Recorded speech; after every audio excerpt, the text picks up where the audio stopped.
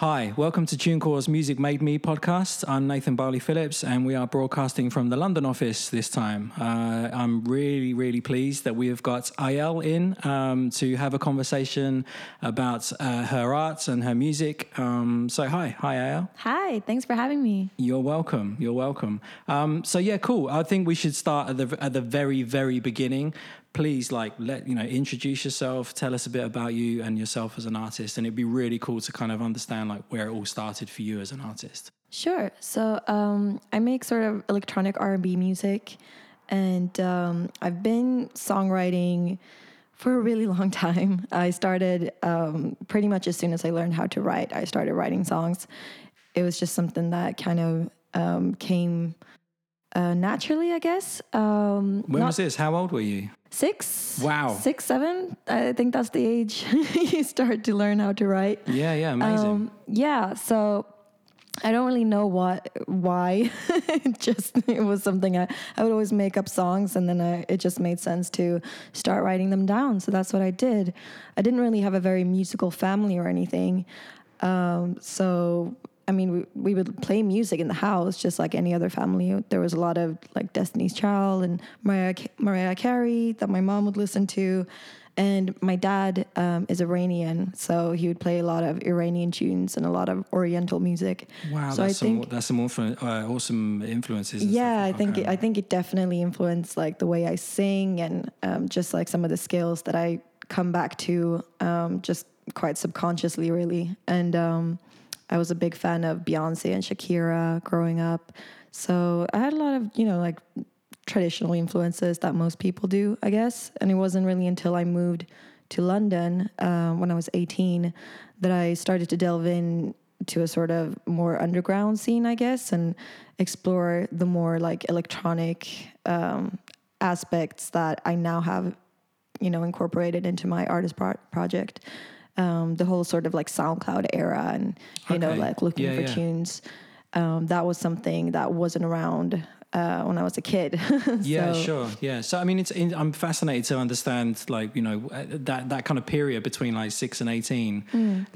You were writing songs, but were you really kind of recording anything then? Or was it just to kind of play to yourself, or? I started recording because I had this really great music teacher in Sweden whilst I was still living in Sweden. This was about 2 years before I moved. I moved to Spain when I was 14. So around 12, 13, I had this music teacher who really encouraged me to songwrite more and to really think about how this could potentially be something for me to do as a career. That's really cool to have that young. Yeah, exactly, because nobody had ever encouraged me to pursue music seriously. That's really rare, actually, especially at that age as well, Yeah, exactly. So I owe him a lot. And he actually brought in some equipment to school to help me record my first demo. Wow, cool. Yeah. So that was the first kind of recording experience I had.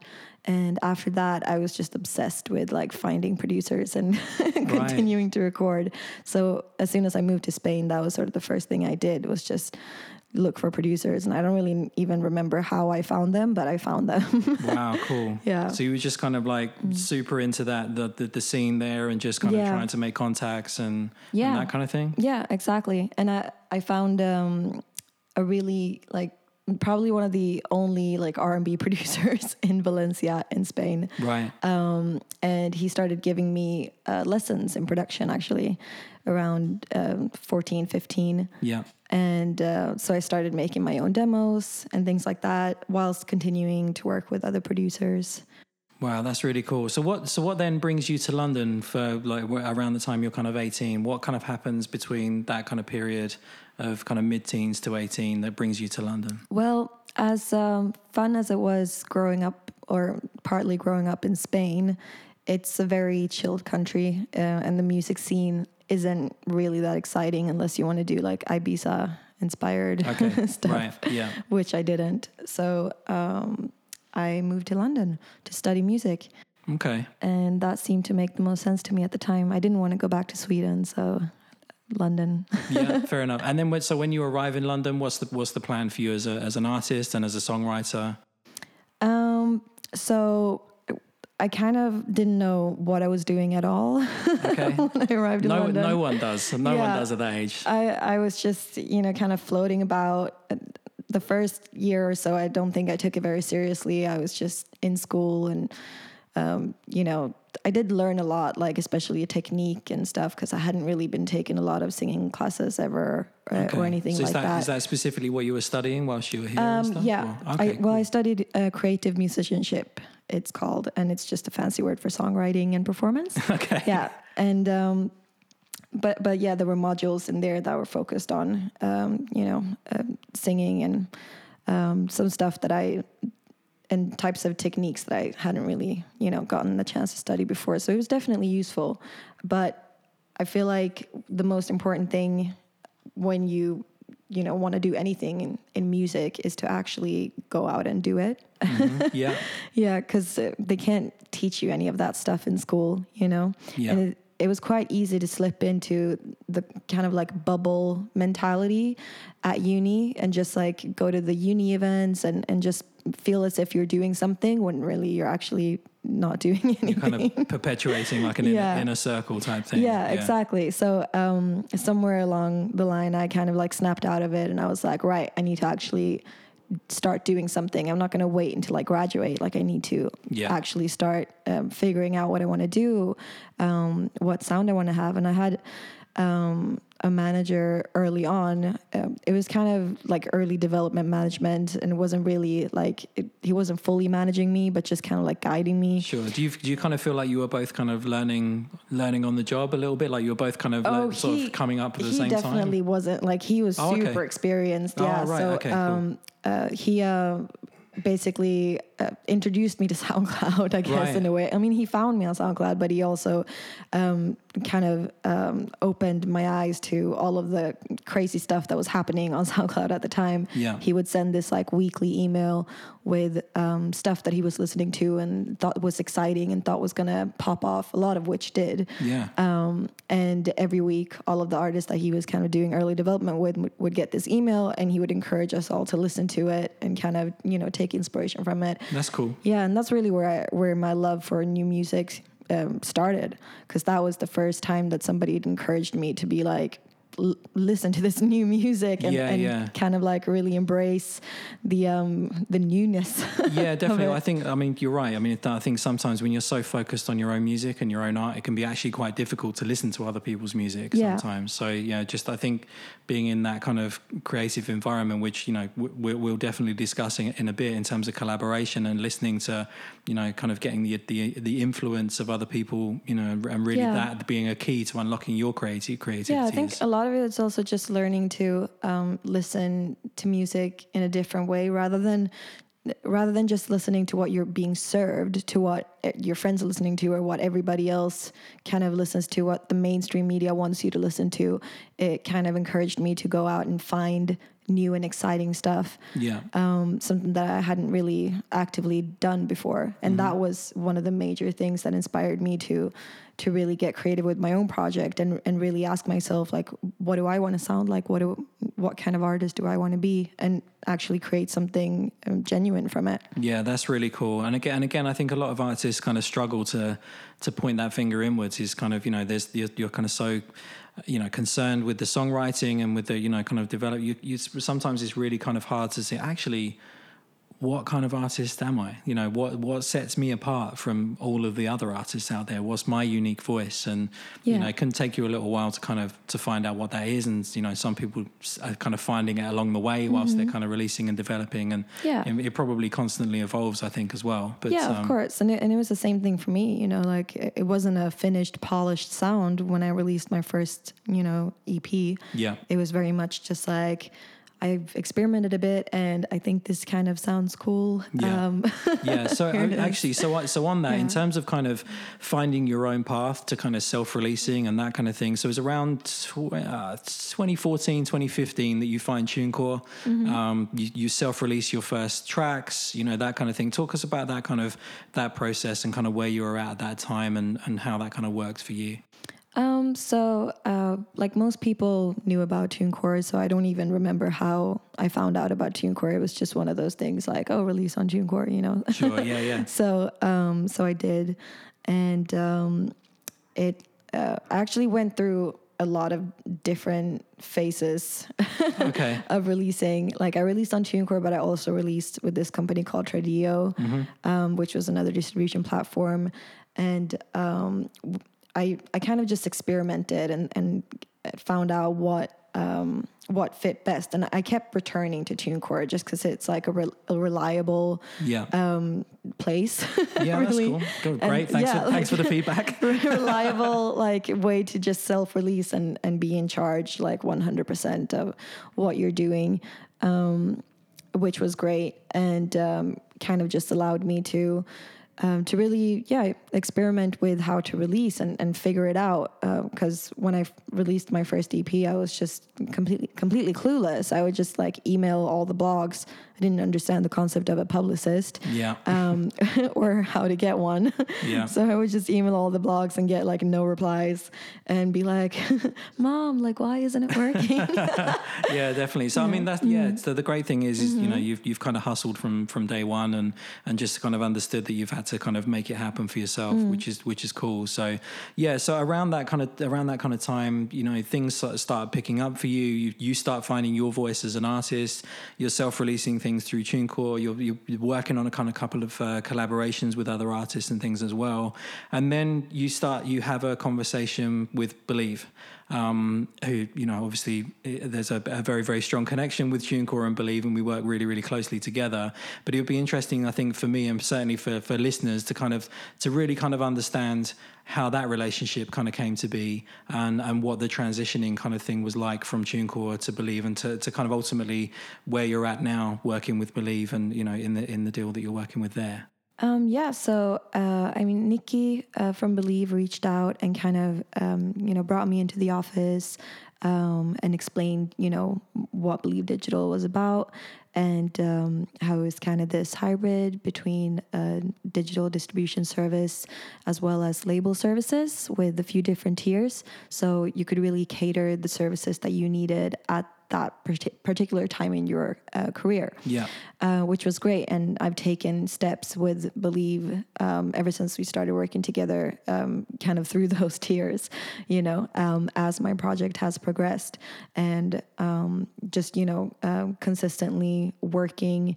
together with the team over at Believe and my own team, and making sure that we're creating like cohesive strategies. And yeah, it's just great to have like that addition to the team, really, because that's something that you don't have over at TuneCore. Yeah, sure. Yeah, I mean, and that's kind of, you know, definitely something I wanted to touch on. So do you feel that actually you reached a point as an artist where it was important to you to start actually bringing different members into the team in all aspects of your business? You'd kind of reached that point in your development. I think you felt that was always necessary? is. You know, it's always important to be building your team. You can't do everything yourself. Like DIY does not it shouldn't mean do it. Do everything yourself. Yeah. You know, I always change that around. Yeah. So I call it DIT now. So it's like, do it together. Yeah. Because that's better, actually. You can have that DIY ethic, and you can definitely take a charge of your day-to-day, you know, things that you need to do, and have control over everything, and have, you know, the creative, you know, vision for everything. And, you know, but ultimately, at some point you need to delegate, you know, you can only do so much yourself. But that's personally the thing. It's like finding the balance, because you need to delegate, but also be in control of what's happening, because it's quite easy to be swept up by members of your team that, you know, sort of take over. And for some artists, that's great. Like, that's what they need in order to be creative. But I think more and more so, it's becoming an advantage as an artist to actually be heavily involved in the business side of your artist project. Yeah. Because it just leaves you less vulnerable, you know? And if you actually know the decisions that you're making, because you are making them and not somebody else, then you're just going to be in a way better situation. And, definitely. And you can never really like look back and be like, oh, damn that person or this thing, because no, you entered into it like knowing exactly what you were doing. So it's just a lesson learned, but you can't ever really blame it on anybody else because you were actively taking those decisions and understanding them. Yeah, you're absolutely right. I think that, the way I always kind of look at it is that, ultimately you're the employer. It's down to you to employ the right people. Yeah. It's the same with any job, with any kind of, any line manager will tell you the same thing as well. And any director, it's about, okay, look, this is the project. I'm the head of the project. This is my creative vision, and I need you guys to all work together to deliver this. Exactly. And it's a way more empowering approach, really. And also, like, team members will sometimes, like, some people will leave or, won't work, and you don't want to end up back on square one without any contact or any knowledge or having learned anything because you were doing everything through somebody else. Yeah, sure. And I've seen that happen to a lot of people, and it's a shame because it feels way better to actually feel like you're learning and you're a part of everything that's happening. And you made it happen as well. So if things do happen, you're like, okay, I can. There's a tangible area here where I actually had an input and made a difference, and it's definitely a lot more rewarding. And like you say, it doesn't leave you high and dry if somebody needs to kind of move on and stuff. I mean, we've noticed here that you're obviously really kind of tech and business savvy, and just in terms of kind of wanting to be involved. I mean, how did you kind of approach that in general? Is in terms of kind of building that team? Did you kind of wait for people to approach you, or did you set out with like, okay, I've identified I need to fill these roles in these areas, or like how did it kind of work for you? It's kind of a combination because as you like get further on in music, you'll learn that there are certain things that you can't really approach. Like you have to wait for them to come to you because otherwise they're not going to be serious about wanting to work with you in a proper, really, passionate way. So there's certain members of your team that you definitely have to wait for them to come to you. But as long as you're doing stuff that, you really enjoy, somebody else is going to really enjoy them too, probably, so eventually, like as long as you're being proactive, those people will appear. But it's good to actually know in the back of your mind who you need, because otherwise you won't recognize them or their importance when they appear. Yeah. So you're going to miss out on seeing something that's, potentially really useful. So it's good to identify what you actually need at certain points in your career and kind of just put that intention out, and then let the universe do the work. Yeah, absolutely. I'm a big believer in the universe. So yeah, definitely. So yeah, cool. So we mentioned a couple of the collaborations that you've done kind of in the past, and you've done a few.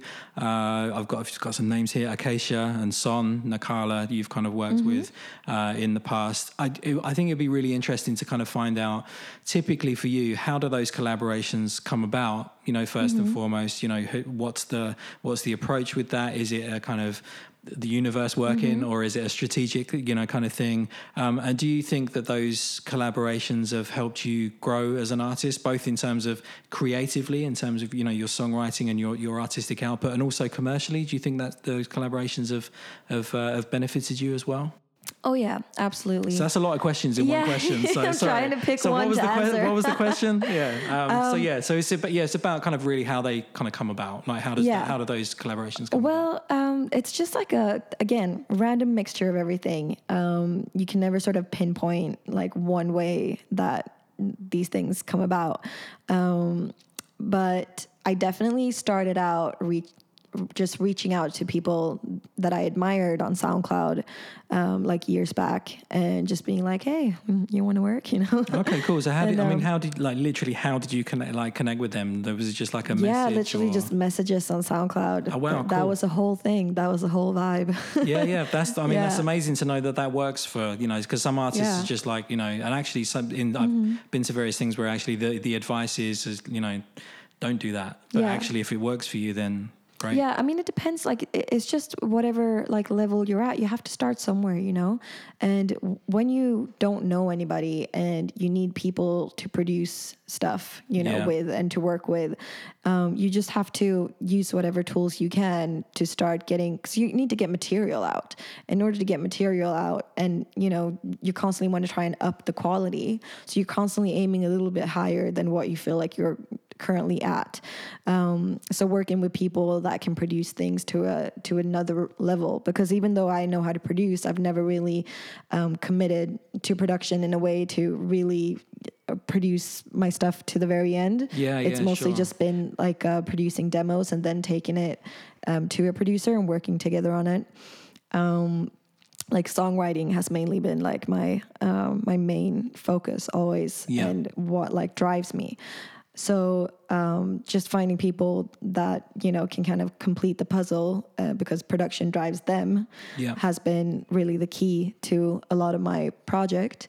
So I've worked with a lot of different producers. And it's made me into the songwriter that I am today, just because it's made me flexible. It's made me be able to work with a range of different people in different ways at different levels, and just constantly be thrown in to different sessions and be able to cope with it. Yeah, exactly. And that's been super helpful. So helpful, because recording in itself is like a whole skill set, you know? Absolutely, And you just continue working at it and working at it and working at it. It's definitely been really good in terms of just the networks as well. Because the more people you work with, the larger your network gets, the more your name gets around, etc. And I've been very kind of proactive about trying to introduce people and trying to be like a positive part of the industry, like at every level, even that sometimes can be difficult to, you know, in the first instance, especially if you're kind of, you know, you've got a great connection, or you've got, you know, you've made a good contact, your work is, you know, you're doing really good work with them, and then to then kind of share that connection with other people, sometimes you can be like, no, this is my connection. And there was definitely a time where I felt like that in the beginning of my project, but I quite quickly, well, not super quickly, but like it took me a year or so to figure it out. And it was just like mainly a switch in mindset, because I was actually depressed at the time, like when I started my artist project. So for that first year, I was in like a very negative mind space. Mindspace. So it was affecting your decision making. Exactly. With everything. And I general. did feel very much like, like this contact, like I need to hold on to it, like it's the ring or something. And it's just no, like it does not work like that. Like that does not, you're working against yourself. That's not going to help anyone. Yeah, definitely. You know. And as soon as I kind of changed my mindset and became like, first of all, more positive and more willing to share and just like, just more open and more open-minded, that kind of turned things around completely. Because the first year things started happening for you. Yeah, exactly. First year, everything felt like I was walking through mud. Everything was such an effort, blah, blah, blah. And then as soon as I kind of had that switch go off, things just seamlessly started to fall into place. And it was like, you know, the universe was working with me instead of against me. Yeah, well, because you were working with the universe. That's kind of the thing. That's the deal, it's becoming isn't it? a soul. Yeah, definitely. So in terms of those kind of collaborations, like they obviously, you know, clearly that's had a really positive, effect and impact on you, you know, generally with your creativity and stuff like that. Do you think that this kind of strategically on a commercial level, that this kind of helps as well in terms of working with different artists, in terms of the exposure that sometimes gets, you know, for their audiences? And has that been something that's worked for you, or not really something you focus on? I mean, I've been reluctant in the past to think about my music in commercial terms, but at some point you have to acknowledge that you are a product, like, or you're creating a product. Your artist project. It's when you're you're kind of earning a living from it, and you know, that kind of thing. There's a certain element of thinking and of it. So that you way. do need to be able to separate yourself from your project and think of it, you know, in terms of, you know, commercial success or whatnot, and have some goals in place. But you can't let it run the show, because that takes the creativity out of it and the fun out of it completely. It's art at the end of the day, and it's really hard. So, you know, at the end of the day, you have to remember like why you're doing this.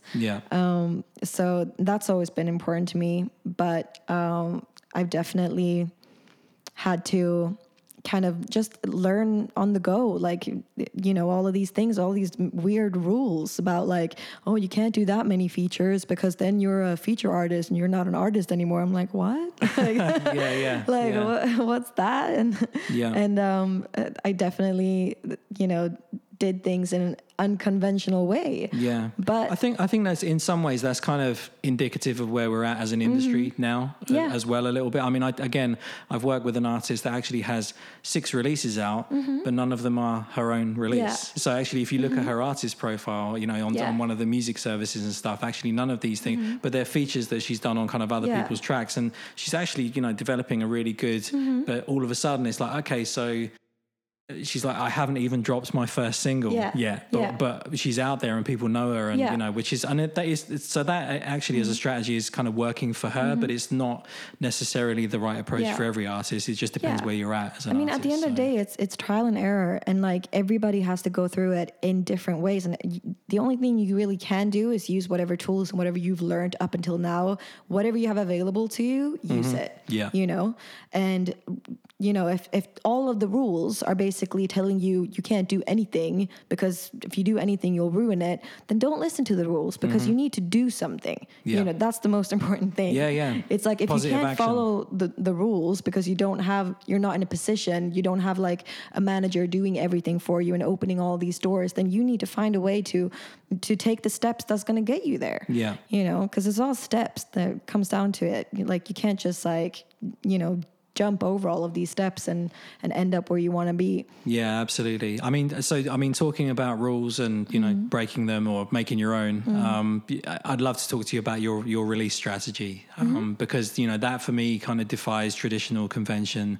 You know, you've been releasing music for a little while now, but you've yet to do your debut album, for instance. You know, you've had a lot of singles out there. You've done some collaborations. You've had a couple of EPs. You know, that kind of. Has that been like a deliberate thing on your part in terms of kind of, you know, building yourself as an artist and certainly kind of within the context of today's, you know, kind of climate and, you know, in the music industry? Yeah, definitely. And I feel like as an up and coming artist in today's climate, people have a very short attention span. Yeah. So really, just the more music you release, the better, in my opinion. Okay. Yeah. But you know, a lot of people don't think that. I think it just depends on where you're at. If you're Rihanna, you can afford to go quiet for 2 years and then come back to like massive applause. Yeah. But if nobody knows about you yet, then don't do that. You know. Yeah. Sure. You want to be reminding people or finding new fans all the time. And it's like it's also just depends on like what your groove is like what feels comfortable to you, like what is like mentally like sustainable as well. Like finding a balance. Like, is it mentally sustainable to not release anything for 2 years and feel really depressed about it? Or is it mentally sustainable to release a single every month? For some people, no.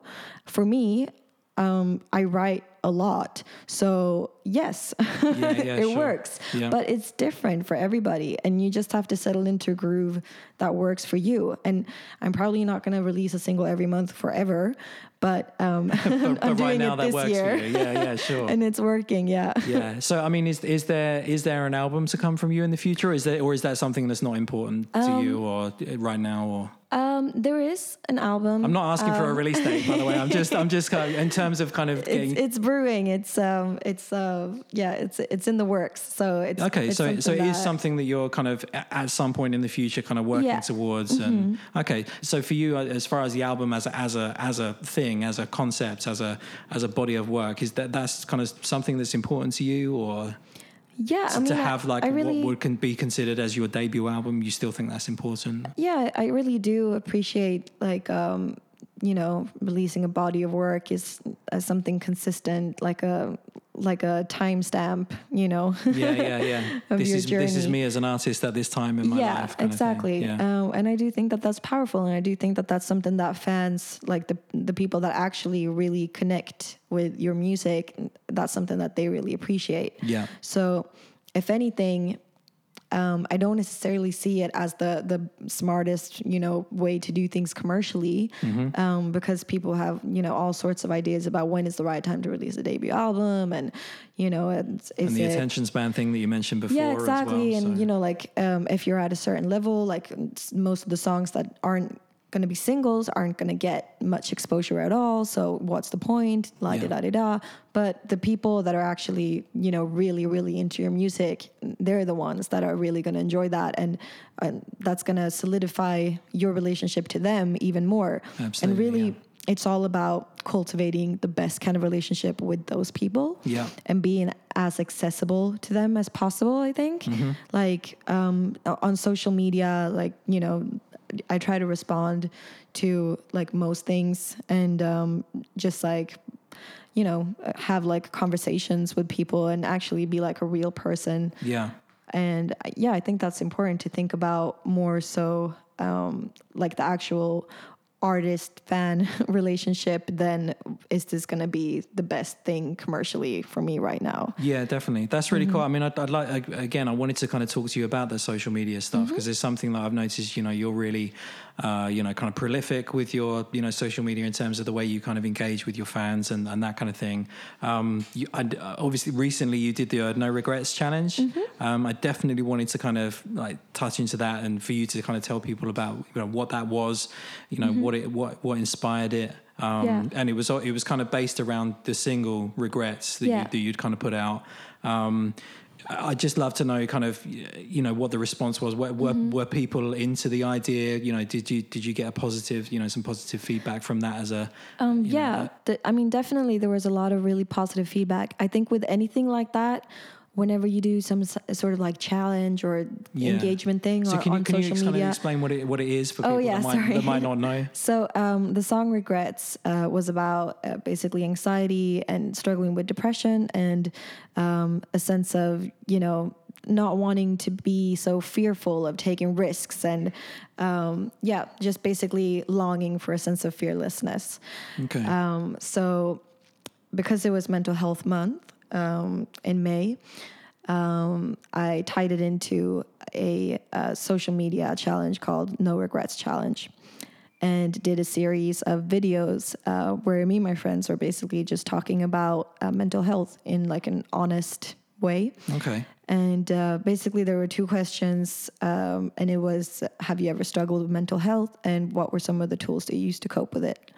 And when I just ran the videos on my Insta, and started a conversation, and people would leave their responses in the comments or like as a story, and I would share it on my story.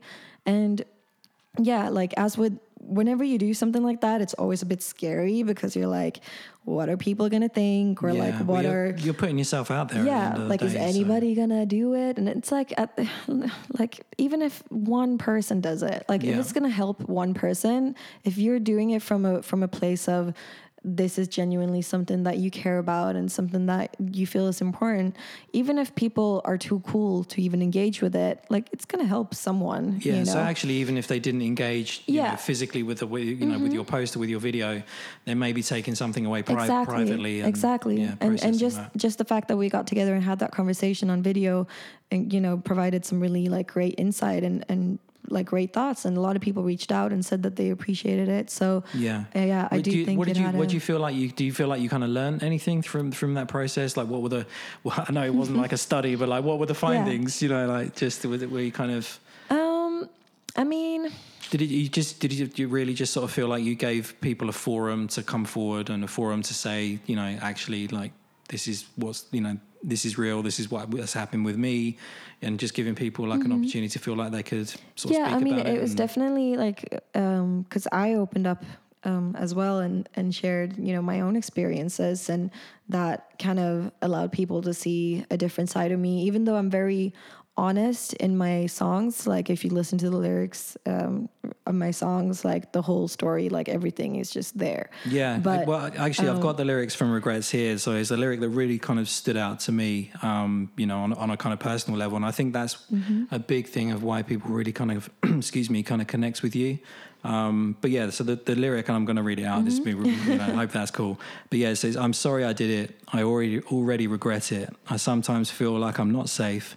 I'm sorry I said it. I get so sick of pretending everything is always okay." Like that for me, especially that last line was just like, oh yeah, like instantly relate, to that. So so it's something that I feel like I'm quite honest about in my lyrics, but I don't necessarily go on my social media and like talk into the camera. Like I'm not really one of those people. No. Well, that's what songs are for, right? Yeah, exactly. So, but it's good to kind of like push yourself out of your comfort zone a bit. And doing that challenge was definitely a challenge for me. Yeah. Just to go out and actually like show my face and talk. Yeah, well, you're kind of bearing your soul a bit there as well. So yeah, in a different like medium than music, and I think it's important to play with that now and again as well. And not just stay within the comfort zone, Yeah, absolutely. So I mean, in terms of your kind of process for lyric writing and that kind of thing, like is it really just a kind of day-to-day, whatever you're inspired by, whatever you kind of is there any kind of process where you sit down? I mean, I know recently you've been doing a lot of songwriting camps and working with a lot of different people, and that kind of thing as well. Just it'd be really cool to hear about like that process and how you So I usually don't have concepts or anything. I just go into a session and kind of feel. Yeah. And then the music will just bring out like different random bits that I didn't even know were there. And sometimes I won't know what the hell I've written the song about until like a year later, and I'll be like, oh, that's what it was about. Yeah, oh, it's clicked. Yeah, or I won't know until I get to the chorus or something, and then it'll kind of piece itself together. And it's kind of like, it's like not thinking. It's like the opposite of thinking in a weird way. Yeah. I'm not one of those songwriters that thinks their way to the song. Like, it's just like a kind of stream of unconsciousness. It's a stream of consciousness. It's like a subconscious writing. No, that's really cool. I mean, I think because everyone is different. I think it's cool sometimes to understand like what people's processes are. Because again, I think you can overthink these things, and I definitely think with certainly some songwriters and some lyricists that I know are kind of, they're really like really kind of go fully into it, but they also kind of sometimes are in danger of overthinking it, and that's when they kind of reach this like, I didn't write anything today because I'm just like, you've almost kind of built up too much pressure. Like getting in your own way. Like, that's the main thing for me. It's just I've like built trust with myself to just be like, I'm not even going to think about what I'm going to write about today. Amazing. I'm just going to go in and blah. Whatever comes out comes out. Whatever comes out comes out. Yeah. That's awesome. So how are you kind of building on the recent successes of your releases? And obviously you're kind of doing live shows now. They're kind of popping up more and more, which is great. Like what's your kind of vision for the delivery of your music in a live environment in the future? Like what ideal world, like what do you want to be? What do you want to be doing? Ideal world for live performance, I mean, would be to really like put on a show, like to have a crazy ass budget and get the huge production, fire dancers out and like go crazy. Even though that's kind of the opposite of my music. Music is like very understated. I'm trying to put these things together. I'm like, okay. I know. But isn't that the ideal for everyone? I feel like if you really like could go crazy, like budget wise with your shows, like that's what you want. Like when you go and spend it on pyro, basically. Like when you go and see a show, that's what you want to be like dazzled, you know, you want all of it. You want face like burn off. Literally, like it's not like, I mean, it's great to just hear a voice live. Yeah. But like it would be cool to like put on a show. Yeah, absolutely. Well, cool. I mean, I hope that happens in the future. But for now, I guess it's a little more demure and a little more kind of this is chill now. So yeah, that's cool. So yeah, I mean, what does the rest of the future hold for you? What are you kind of working on now? What's coming up in the next kind of few months and maybe later this year, next year, that kind of thing. So a lot of it is like about just for me in terms of just wrapping up the songs, because I'm releasing a single every month. So all the songs are done, but it's like a lot of it is just finalizing artwork and music videos and the whole like release strategy for the singles and such, and making sure that everything is happening on time and, you know, following up and things like that. And I've got a show in London, the 20th of June at the Waiting Room. So I'm rehearsing for that at the moment. And excited to do that. And then it's kind of like everything is up in the air at the moment. Okay. I do have an announcement coming up, but for now it's under wraps. Exciting. So okay, cool. Watch this space then. Okay. That's really cool. Cool. Great. Okay, cool. Well, it's been so cool to have you in, and so cool to kind of chat a little bit more detail about where you've come from, where you're headed, and everything that's going on with you right now. So thanks ever so much for coming in. Yeah, thanks for having me.